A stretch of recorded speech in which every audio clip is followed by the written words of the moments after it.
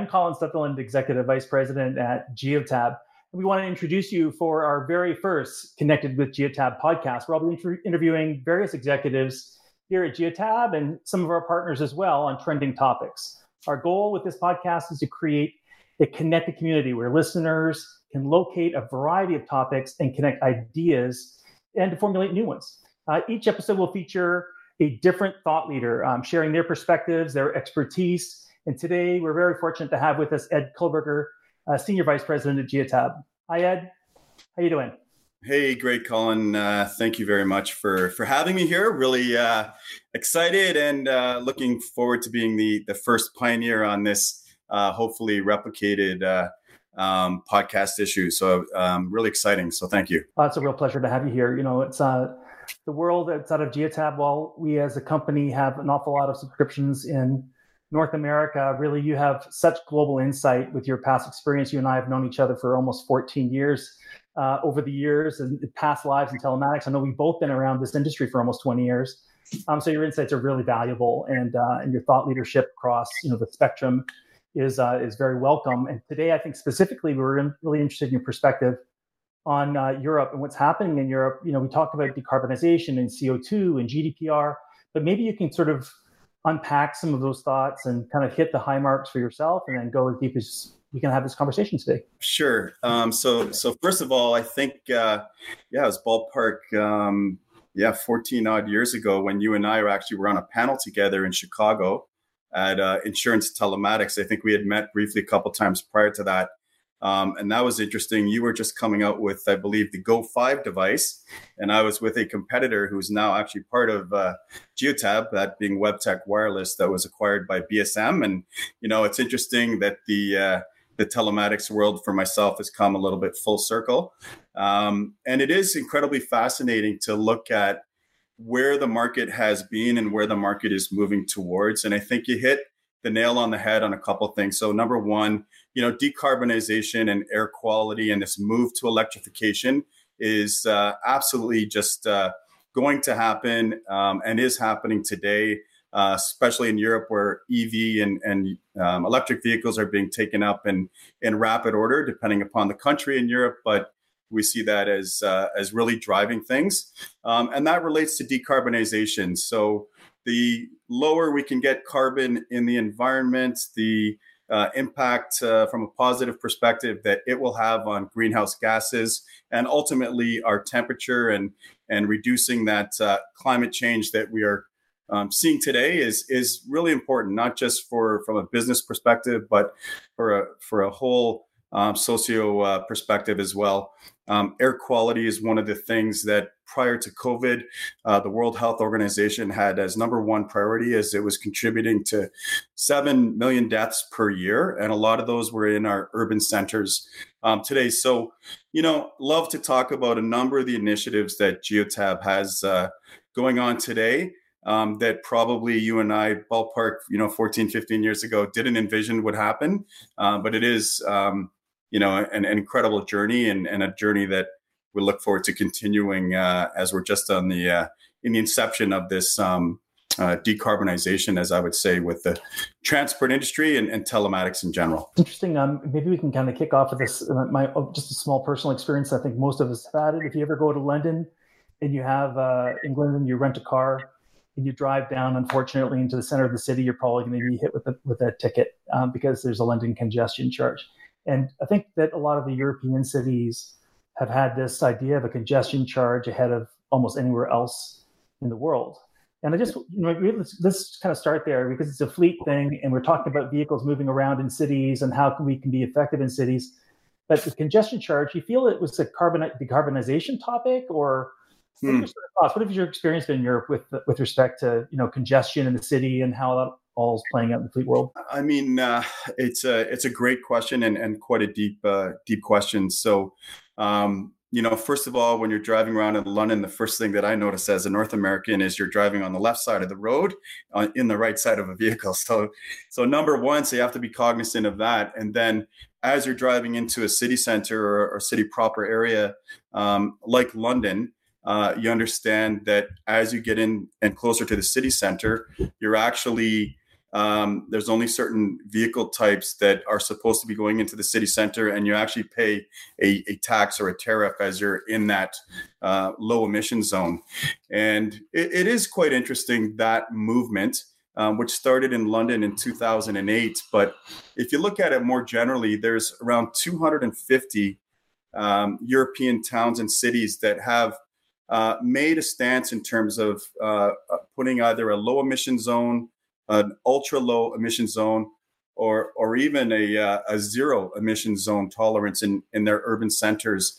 And it's, for those reasons that we discussed a little earlier around, making sure that we're not putting out carbon and diesel emissions and particulate matter into the air, to the environment that, people are living and breathing every day.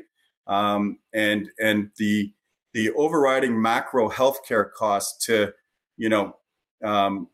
make sure that people are getting the right health checkups and as deep as it can go into cancer and heart issues and those necessary surgeries to eradicate those issues is a massive burden on society. So if we can put in measures that will lessen that burden, that healthcare burden, that cost for all of us, I think is just a huge initiative. And transportation is front and center in this. And we really have, a responsibility as an industry to really impact this in a positive way. So that's a huge motivator for myself. For a number of years, I've been speaking about the Keeling curve. So the Keeling curve is the measure of carbon in our atmosphere. And it started off in around 1958. And today it's around 415, 416 parts per million. And if you look at the last 20 to 40 years, the curve has just gone, almost straight up. I like to use the hockey stick reference. So the curve has gone straight up. It's impacted climate and then again our health. And transportation is an area where beyond the electrification, the leveraging of data to move goods and people through a city in a more economical and efficient manner will drastically reduce the carbon that we output in our environment and lower that Keeling curve. It's super important. It's an initiative at Geotab that I'm really proud of. We've really put a lot of horsepower, a lot of resources, both financially and people-wise, into really impacting the environment and making sure that we're leveraging data for good. And I think it's something that our whole industry is starting to do. Not everybody, and I think that Geotab is really at the forefront of this movement, and really grateful and proud of the team that's working behind the scenes to enable this. About 2 months or so ago, I think that after, right now we're in this COVID situation, right? Whether it's in a lockdown or a gradual recovery, this podcast, I hope we listen to 2 years from now and people will reflect back on how we were thinking in May 2020. But about 6 or 7 weeks ago, I remember seeing, satellite images over Italy and saying how clear the air is in Italy. And I think it's what was really interesting to me when I was talking to Matt Stevens and our EV team was separating the idea of CO2 from particles in the air. So what you're saying is it's spot on. The health considerations of CO2 and greenhouse gas is very different than even the particles that are in the air caused by diesel and other things that can cause the cancers and so on. And I was just seeing on the weekend, they were talking about here in Canada on a bridge that crosses between Windsor, Canada, and into Detroit. And just the multiplication factor of all the particles that are in the air caused by the trucks that are waiting in line to get across the border, and just how much of a hot spot that is for our health that isn't really being recorded. So I appreciate your thoughts on that. It's very interesting. So one thing is CO2 and your carbon output in the air, but there are other invisible and deadly killers out there besides COVID, right? Which is obviously top of mind with all of us. And I think that once we are through COVID and knock on wood, we figure out that vaccine and we can all get back to maybe a more distance and digital economy, but something that I'm hoping we all move towards. But looking at other particulate matters such as nitrous oxide and other diesel particulates, even rubber, when it hits the road is particulate matter is going into the air as well. So, there are ways that groups are starting to measure this particulate matter, and those have been around for a little while, but they're incredibly expensive and quite stationary. So you might have in a city center 2 or 4, stationary air quality measuring devices that are looking at particulate matter 2.5 as it's referred to, and this gives out relatively static measurements, and we feel that there's actually a little bit of a better way to do this. So we've been working with some very large and leading organizations and cities to come up with a solution that will put a mobile air quality sensor on top of an electric vehicle or bus that can travel around a city. And as it's traveling around the city, it's capturing this information. And similarly to how a vehicle today that has a temperature sensor and barometric pressure reading in it, an air quality sensor can provide this kind of particulate matter in a hyper-local fashion, so that our big data gurus can look at this information and see a really good snapshot down at a very local level, an intersection or near a hospital area or a school area, on what is actually the air quality in that area. How does weather influence it? What is time of day doing to this? And we think it's an important initiative and one that we are throwing some resources behind to really, help our societies. And as we move into, more low emission zones and zero emission zones, this type of information is really critical to help a city and urban planner be able to pinpoint, where they need to stop traffic, or maybe just have electric vehicles, or maybe just walking street and bicycle streets as this evolution happens. So it's something that it's a fascinating topic in my eyes, and to Geotab, it's important. And again, it's data for good.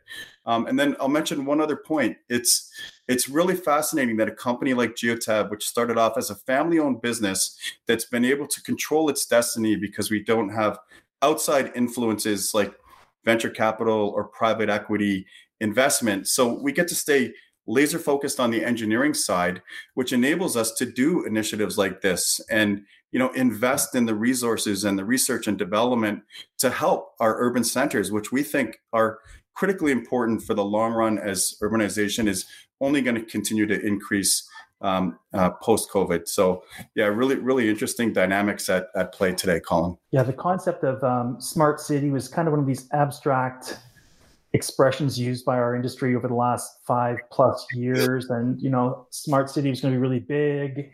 People really didn't quite know how to apply technology at smart city, just that the cities were going to become smart. So I think you've just outlined a really good practical example of a smart city application of data and how it can change government thinkers about congestion and people's health, right? So that's a really good example of how Geotab adds value to smart city. In addition, over the last several weeks, we've launched something called a COVID-19 dashboard, which hopefully is just called the dashboard 2 years from now, and not a COVID-19 dashboard, which monitors a number of different data points from fleet vehicles around the world in different parts of the world. Are there any specific highlights that you've noticed that have been impactful in Europe over the last month or so that you're going to keep a finger on the pulse and keep watching over the next summer months? Yes, absolutely. So our recovery, of getting through this COVID is something that I think, the world's media and the citizens are really paying attention to. What's interesting is that the COVID curve and the flattening of the curve has put, data into the mainstream, right? So the measuring of people that are getting ill with COVID, through to deaths and in between the severity of this illness and this disease is something that has put, data into the forefront of people's minds.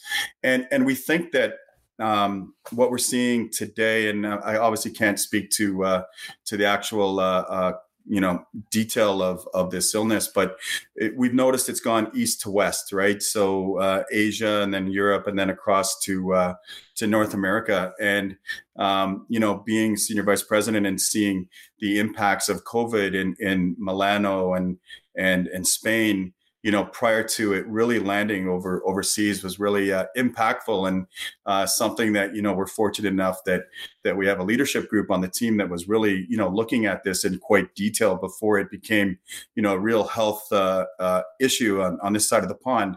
And then if I flip that a little bit, so we believe that, we will come out of this COVID crisis, again, east to west, as, things have plateaued, and the loosening of the restrictions has started to happen in Asia, and then is starting to happen in Europe. And then, in a week, 2 weeks time, it'll happen over here, as we're actually even starting to see a little bit. And so this to me, the data that we provide, and some of people in our space, and maybe people that understand payments when transactions happen, and vehicle utilization is a real barometer for the economy to quite a degree. So the movement of goods, the movement of medical supplies and food is something that we can actually look at in some really finite detail, understand this movement, and then almost put a bit of a predictor on the recovery of the certain vocations in our space today. And with 2 million plus vehicles, we really provide a nice snapshot of this. And we're even working with one of our competitors in Europe, and we're looking at together our data, because we really believe that it provides a layer of legitimacy, not just Geotab saying it, but some of the industry leaders really saying it and coming together to propagate this message, so that we understand when we can come out of this, we understand, in a little more detail as we come out of this crisis from an economic and movement of goods perspective. Yeah, when you think about, the old telematic systems that you and I used to work on 15 years ago, which was highly location-based services back then. It was really almost when OBD2 and CAN bus and even an accelerometer was a relatively brand new sensor back, in 2007, 2008. We were working with it, but it was relatively new. Mm-hmm.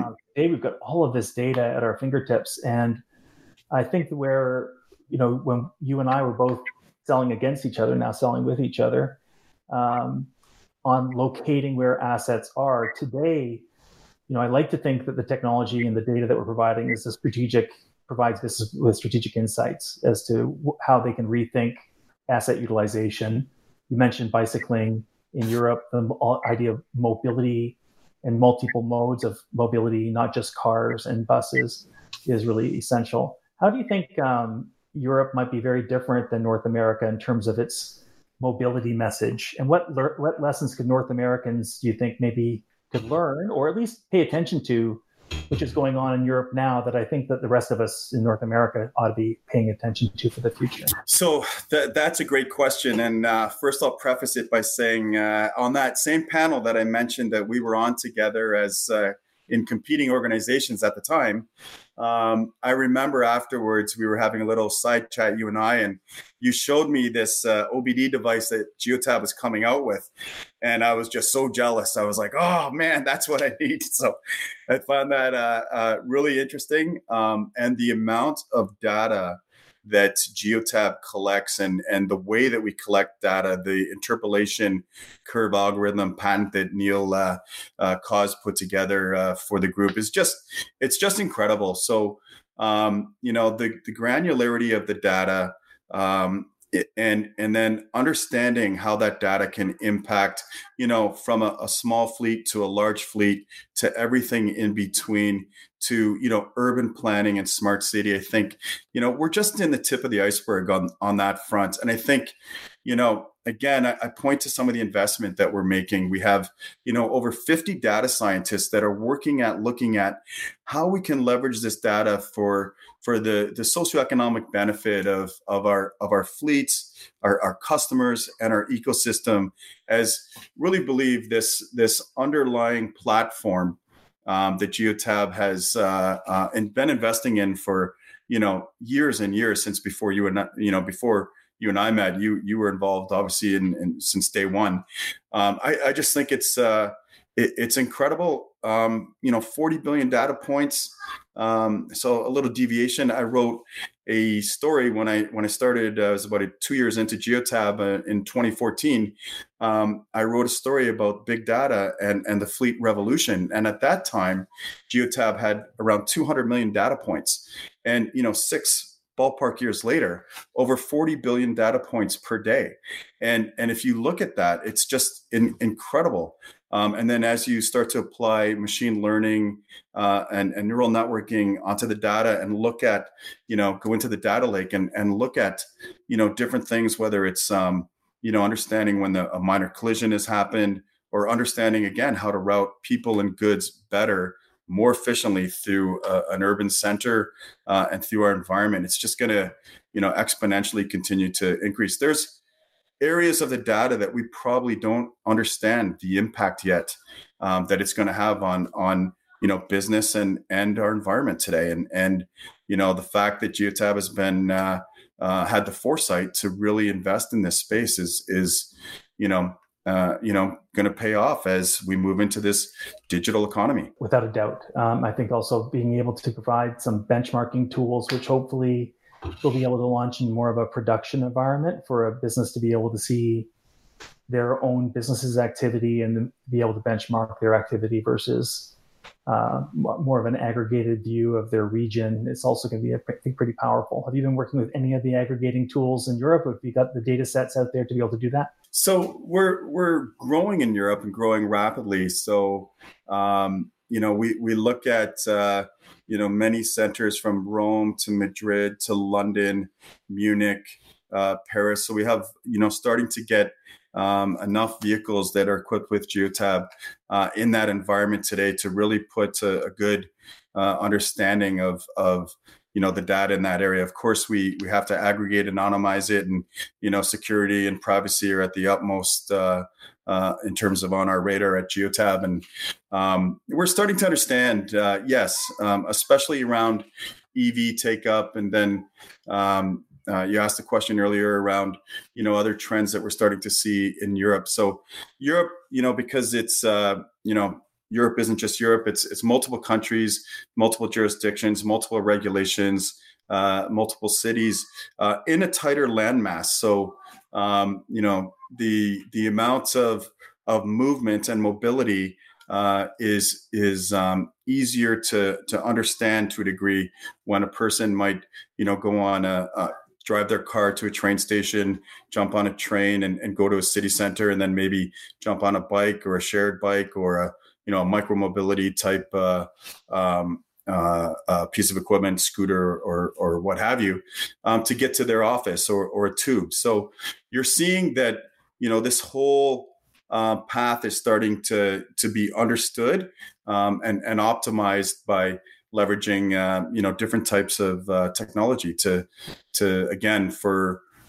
help people move about in a city center, and then to understand that movement to a degree, and not to understand it so that you can go look in on somebody, but to understand these patterns for the benefit of society. And I think that's technology and the digital economy is that's one of the big areas that is going to continue to be explored in the next months, years, and decade. I know we're coming to an end of our time together, but I wanted to give you one an opportunity to outline 2020 and your hope. What is your hope for the balance of 2020? We're almost at the mid-year point of 2020. It started out in January with a lot of excitement about what the year would hold for all of us, I think, around the world. And here we are. But what is your personal goal and your hope for 2020?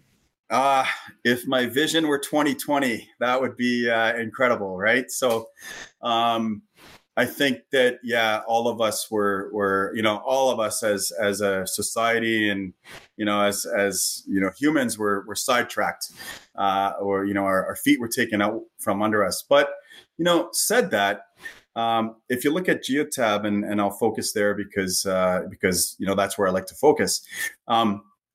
we started off the year and we were just continued on this massive growth mode, and the largest fleets in the world were moving forward and launching our technology, whether they're in the courier and last mile space, or in that rental or leasing space, or in that heavy trucking space, and everything in between. And it was just incredible, the trend and traction that we had, and really exciting. And then COVID hit, and there was trepidation and nervousness, and absolutely, we had to look inside and go, okay, yeah, this one's new, but let's get out in front of it, and let's put task forces together, and let's make sure that we're understanding our business deeper. And it's really enabled us to do that super deep dive into our every single department within the organization, and understand the business. And what we found is that there's certain areas that we can invest more in.